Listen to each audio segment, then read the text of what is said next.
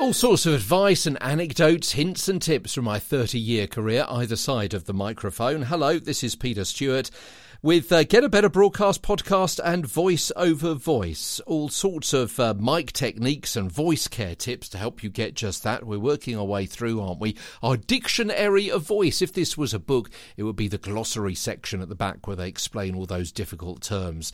So you can quickly go and look them up. Today we're doing an audio version. We're on to P. P for Peter, P for podcast as well, and also P for polyps too. Usually one vocal fold mass that grows off the surface, and it can be hemorrhagic, in other words, filled with blood. Sometimes it's not, and it's usually due to voice misuse or overuse as well. We've spoken about this before. The coughing that you may have been doing, the shouting you may have been doing, the early mornings, the late nights. Smoking is obviously bad. Forgetting to warm up or warm down, not hydrating enough, too many grunts and groans when you're lifting weights at the gym, too many sudden outbursts when you're shouting at the kids or on the terraces, all sorts of things which can hurt your voice and cause a polyp. A pop links in with something that we were talking about yesterday, and those plosives. When a plosive sound is too close to the microphone and causes that momentary distortion, you have a pop on the mic. You are popping, somebody might say, your studio engineer. And a pop guard, sometimes a pop screen or a pop shield or a pop stopper, a term which I rather like, is a fabric, foam, sometimes a metal shield between the mic and the mouth to help disperse those breath blasts from plosives and so reduce the likelihood of distorted sound, those pops being recorded. Post. What is post? Well, there's a couple of terminologies, a couple of definitions. First of all, for post, it's the point at which a voice appears or the start of a sound or part of a sound, for example, a specific drum beat, in a bed. Let's unpick that a little bit. Somebody may say, make sure you hit the post. So if I was a DJ, I have been a DJ, then hitting the post is hitting the vocal. You've got some music and they start singing, say 10 seconds into the piece of music. Hitting the post is hitting or stopping talking a moment before they start singing on the recording. That would be hitting the post.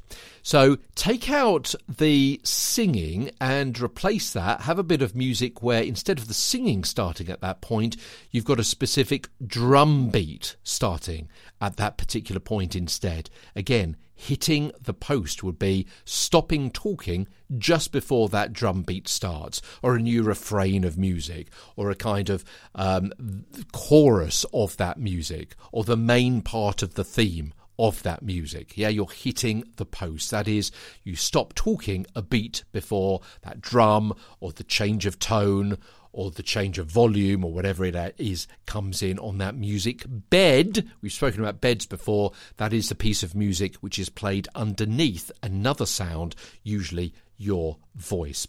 Post-production is the final step in a recording process, including the editing and the mixing. So you may do various takes, which we spoke about a few days ago. You may do various takes, and someone may say, I'm not sure the sound is quite right on that mic. I'm not quite sure you've hit the post on that. And someone else may say, that's okay, we'll hit it, we'll fix it in post-production. We'll play around with the voice, we'll turn some buttons, we'll turn some knobs, we'll use our buttons and faders and sliders and all sorts of things, and we'll put it through a computer system, and it'll sound much better when we have done that. Obviously, it's much better, much less time consuming if you don't fix it in post, but you sort it out live in the main situation when you're recording it to begin with, in the original. Yeah, it's easier to do that rather than to go back and fix lots of little twiddly bits later on. Sometimes it may be cheaper to do it later on. If you've got a fantastically expensive VIP actor in the studio and you're thinking, it's not quite working, we need to speed him up a little bit, or we need to cut him down a little bit, or the sound isn't quite right, then it may be cheaper for a couple of studio engineers to sort that out over the course of a couple of hours later on in post, rather than keep that VIP voiceover actor in the studio for another 20 minutes. A predictive eye. Do you have a predictive eye? I like to think I do. It's the name given to the process of scanning ahead as you read to give your brain and your mouth pre-warning of what's coming up. Yeah, this is particularly useful when you're doing something like cold reading.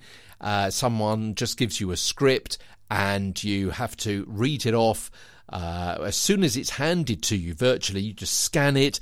But the main thing with a predictive eye is as you're reading some words, your eye darts ahead to see what the other words are that are coming up in that sentence, or maybe in the next sentence, to see what you have to be prepared to say.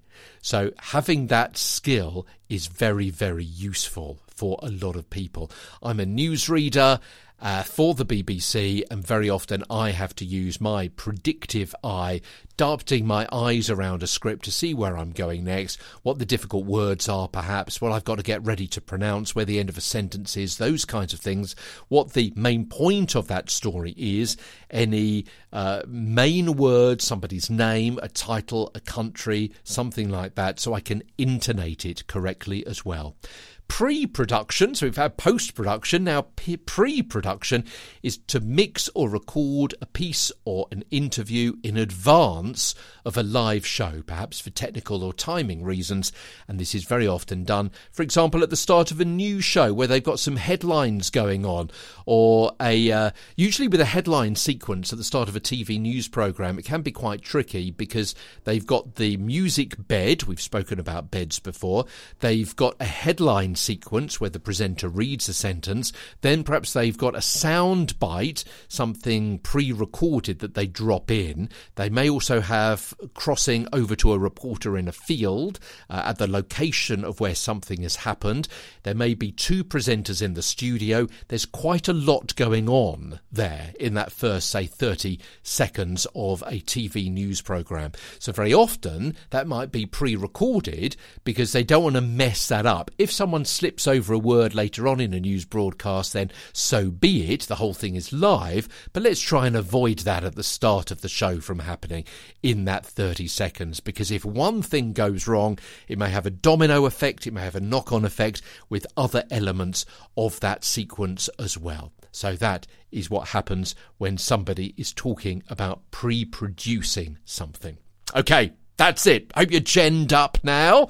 Tomorrow we move on to the letter R in our Dictionary of Voice. R, what have we got? We've got resonant cavities, we've got residuals, and we've got two definitions of rate as well. Tomorrow, as we come back on Get a Better Broadcast podcast and Voice over Voice. From London, I'm Peter Stewart.